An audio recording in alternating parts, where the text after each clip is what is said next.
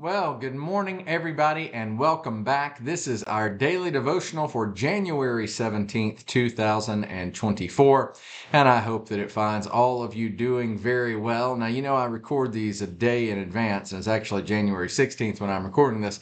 Yesterday, I talked about how there was a little bit of snow. Well, you can't see it, it's too bright. Well, you did just see my mess of an office, but it's a lot more snow than it was yesterday. In fact, I've just been shoveling off the little landing here. Not that we're having preschool today or anything like that, but I've learned a few things about snow. Where I came from, the only really decent snow you ever got, if it snowed in Dallas, it would snow where we were. So obviously that wasn't a very frequent occasion, but I've learned if you start shoveling this stuff when it's powder, it's a whole lot easier than a day or two later when it's frozen. So anyway, it's been a bright and early and cold and wonderful morning. I even wore my snowflake sweater for today in honor of it. I hope that you got some wherever you are, and if you did, I hope you enjoy it. If not, well, just hunker down. It's not going to be warm, but it is going to be sunny, and it should melt quite a bit of it. I will say, for local people, watch out on the roads. The plows have been coming back and forth, but there are still a few spots that are a little bit rough, but all in all, it was easy to get here. Now I say that I only live about I don't even know, a half a mile from the church, so my knowledge is not comprehensive. Now, enough talk of snow and weather and those things that don't have much eternal significance. Let's talk about something that does. The book of Acts. Go ahead and turn to chapter 18 with me. I realized after the fact yesterday that we only made it through verse 18 of chapter 18. But it's an important verse. It shows us a couple of different lessons. It shows us how much acts of kindness can mean to others, how it can help to empower others, how the Lord can use encouragement to make all the difference in the world. Such was the case with Priscilla and Aquila and Paul. Again, in the book of Acts, we sort of get a surface level view of Paul and what he's going through. It won't be later until he writes the epistles to these specific places that we really see what was going on inside him as he was in these various locations. For instance, he's in Acts 18:18, he's in Corinth, right? He's there with Priscilla and Aquila. But if you go to the book of 1 Corinthians, Paul, at the beginning of 1 Corinthians, describes what his state was when he arrived there in Corinth. We don't get any of that from the book of Acts. It's for a different purpose, right? But it's very powerful to see what the Lord can do through acts of faithfulness. Okay. Now, where we're picking up today is with the aftermath. I told you yesterday, too, we looked at Paul when he cut his hair before their journey away. And we talked about the different options for that. Some people think it's negative, like he broke a promise or something like that. No, my contention is that he didn't break a vow. My contention is that he completed a vow. We went to number 6 and we saw that no razor shall touch the hair of his head until that time of separation is complete. Paul separated himself. He gave himself this time of separation as he was doing his missionary journeys, dedicated to holy war, dedicated to the Lord. And then that time ended. And now, it doesn't mean that Paul won't continue to go and spread the gospel. We're going to see that today. But it does mean that his focus does shift somewhat. Now, I don't want to go any further. I'll just dig right in. So let's pray first and then we'll dig in. Father, we thank you for this time that you have given to us. And I thank you for everybody here, for the opportunity we have to spend this time with one another, for the testimony of your word that tells us things that happen in time and space. It's historical, it's accurate, yes. But also, Father, in your word is revealed what ought to be the convictions of our heart, what ought to be important to us. So please help us now as we go to your word.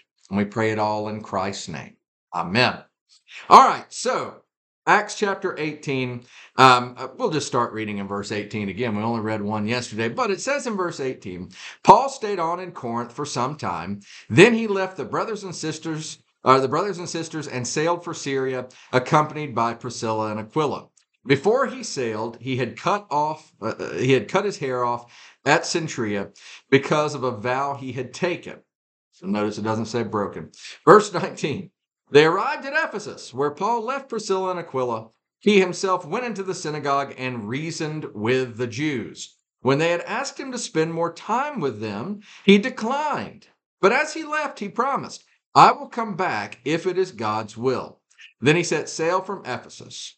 When he landed at Caesarea, he went up and greeted the church and then went down to Antioch. Now, what do we see going on here? Again, we see this shift, okay? This shift with Paul, where on his first two missionary journeys, he's gone and he's planted all of these different churches, right? But here, what we see is Paul is making a turn. Verse 23, after spending some time in Antioch, Paul set out from there and traveled from place to place throughout the region of Galatia and Phrygia, strengthening all the disciples. You see, something important is revealed here about church work and about particularly a little thing called revivalism. Y'all, it's extremely important to spread the gospel. It's absolutely required. But along with spreading the gospel must come building the church. Because while God calls certain men to be evangelists, while he gives them the gifts necessary to do that evangelistic work, you need a church. Here's a reason why I spend so much time saying to y'all, and you know I say it all the time, you need to be a regular part of a Bible-believing church. Doesn't have to be Old Providence. It doesn't even have to be Associate Reformed Presbyterian. I will say this, it shouldn't be an apostate denomination. If your church, you may have some conservative people in your church, but if your church is part of a denomination that mocks our Lord, you don't need to be a part of that church because it's not really a church. I'm not trying to be ugly here. I'm not trying to be mean. However, this is important stuff, y'all. Because what Paul shows us here is initially what we see him doing is he's going around, he's evangelizing, he's in the synagogues. In fact, he's doing very much the same thing that he did when he got off the boat, right? When they arrived at Ephesus, it talks about him going into the synagogue and reasoning with the Jews. That's what he's been doing all along. And people have been coming to know the Lord. And then a church is starting. All right, that's what, and then he would depart from there, go to a different place, and this is what his pattern was. He started this here, but we see a difference. We see him stop. It's time for him to go, and they ask him to stay. And y'all, this just shows us that some good can be of the best. Is there anything wrong with Paul reasoning in the synagogue and trying to win people over for Christ? Absolutely not. That's what he's been doing all along. But Paul is yielding to the Holy Spirit here. He's doing what the Lord is calling him to do, and that is to circle back around to the churches that have been planted. And as much as he may want to stay in Ephesus and reason things out and see people come to know the Lord, it is just as equally important, y'all, and this is what I was getting to. It's extremely important to tell the gospel for people to come to know the Lord, but it is extremely important for people who know the Lord to grow in their faith and also be empowered to spread the gospel themselves. Like I was saying, while there are those that are called with the gifts of evangelism, right? These great revival preachers that you can think of. If all you do is revival and you never do discipleship, which it's interesting that that specific term is used for what Paul was doing. He was going back around to strengthen the disciples. This is discipleship. If all you do is revival and you never get around to growing people in the faith, what happens when that one evangelist is gone? You got problems, right? You got Santa Claus, but Christmas gets canceled, right? You need people to go out and share the truth of Jesus Christ. That's also a reason why I spend so much time talking about how evangelism is not this thing that you and I should fear. It's just talking to each other. It's talking to those that don't know Jesus and just bearing witness, saying, this is what I've seen. This is what the Lord has done for me. And the Lord uses that. Right? That's what Paul has taken up at this point. He's not doing the church planting thing. Instead, he has transitioned around to going back, looping back, and strengthening the churches that are there. And you want to know why this is so important? Let me give you a practical example of why it's so important that the church is strengthened. Remember who was with Paul there? Priscilla and Aquila, right? Those that greeted him in Corinth, right? They were just part of the people there, but they grew as a result of their relationship with Paul, as a result of his discipleship with them. And what do we see them do? Well, that's revealed in the rest of the chapter. Verse 24. Meanwhile, a Jew, named Apollos, a native of Alexandria, came to Ephesus. He was a learned man with a thorough knowledge of the scriptures. He had been instructed in the way of the Lord, and he spoke with great fervor and taught about Jesus accurately, though he knew only the baptism of John. He began to speak boldly in the synagogue. When Priscilla and Aquila heard him, they invited him to their home and explained to him the way of God more adequately. Now, pause. Just a moment ago, I talked about how discipleship and building the church is just as important as the revival, just as important as the evangelism. This is why. Read between the lines here. This Jew that is a follower of Christ shows up in Ephesus. He's originally from Alexandria. We don't know entirely his background. Church tradition tells us he was a man of means, right? That he had the money to be able to do stuff like this, but that he was this incredibly learned man, but his knowledge was only partial. And what do you find? You don't find Paul taking him in and training him. No. You find Priscilla and Aquila, believers, right? We read some of the passage yesterday about what they did in the early church, the work that they put in, how they risked their lives for Paul.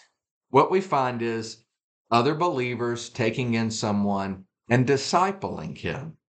And what happened as a result of their discipling him? Verse 27, when Apollos wanted to go on to Achaia, the brothers encouraged him and wrote to the disciples there to welcome him. On arriving, he was a great help to those who by grace had believed, for he vigorously refuted the Jews in public debate, proving from the scriptures that Jesus was the Christ. What you find here is Paul discipling Priscilla and Aquila discipling Apollos, and Apollos then going to a church to be discipled. And what happens? Well, he's a disciple that starts making disciples. And not only that, he is a warrior for the faith. It's that paradigm, you see, that tells you why the church is so important, why it's normally through the church that salvation is reckoned. Yes, there are revival preachers. And yes, you may have responded at one point in your life to a sermon you heard. Most likely it was at a church. And the church is the one that supports these ministries, right? That's why the church must be built. And furthermore, there's a reason Jesus made the promises that he made.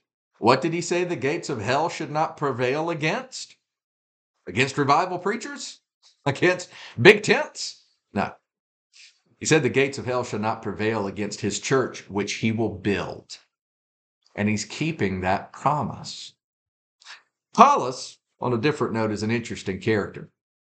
Tonight, by the time this airs, well, I say tonight, it's going to be really cold today. I don't know. I don't know if the parking lot's going to get pushed. We may have to cancel church tonight. I don't know. Old Providence people, stay tuned to Facebook and also to the One Call if we have to cancel to come through there. But nevertheless, getting back to what I was saying here.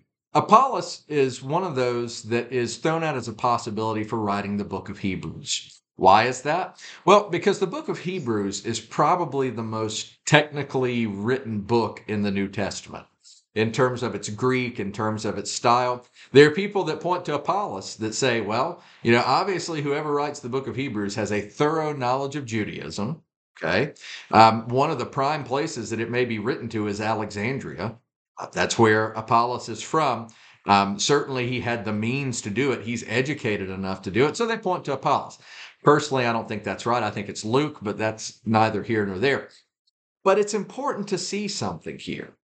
As learned as Apollos was, as talented as Apollos was, yet again we see the value of discipleship, of God's people being disciples and making disciples out of other people. The reason I say that is, if you drop back to verse 25, he had been instructed in the way of the Lord and spoke with great fervor and taught about Jesus accurately, though he knew only the baptism of John.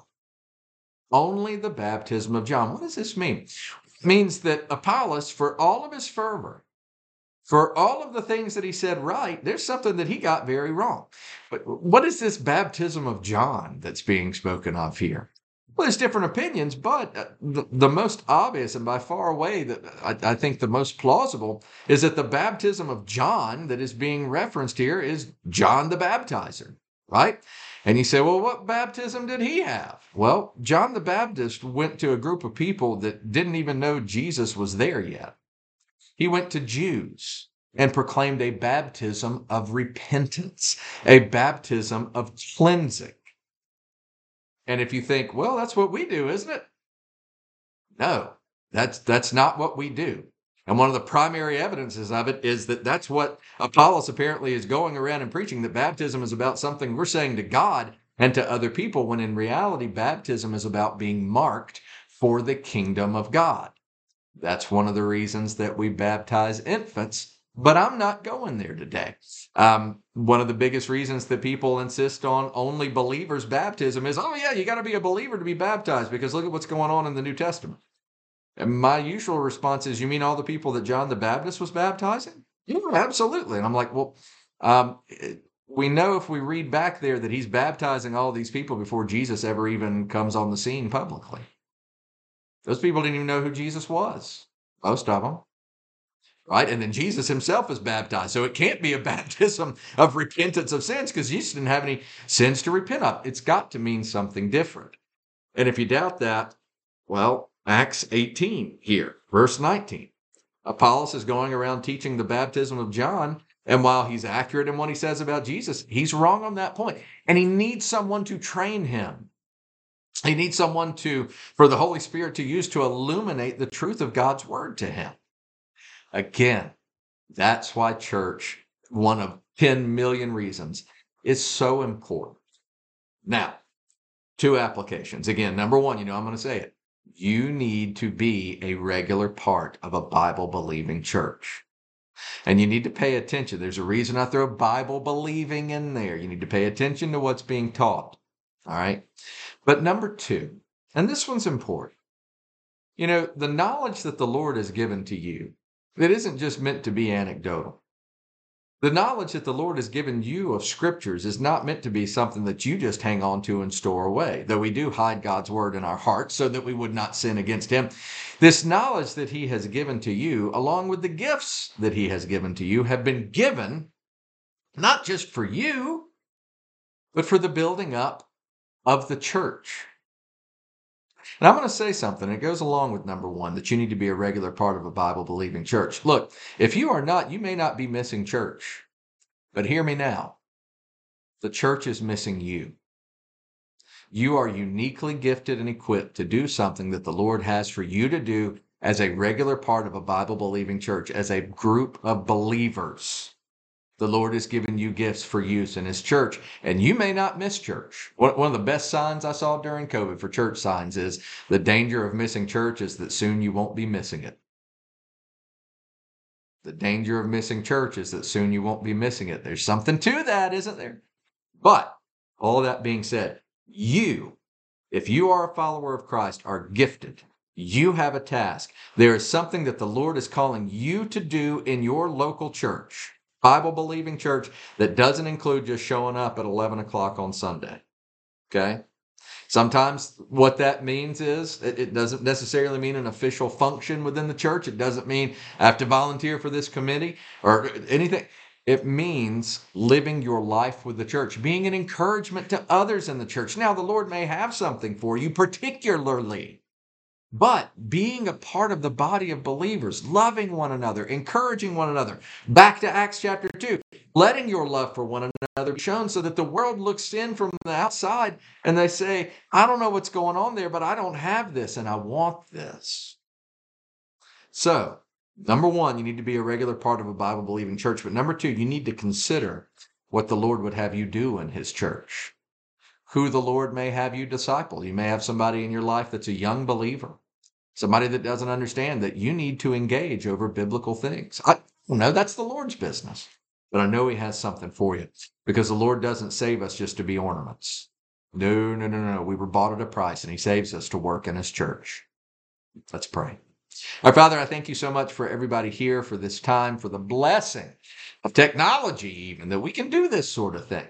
But I pray that you would help us to take the long, hard look at ourselves, that we would examine who we are, what we do, why we do what we do.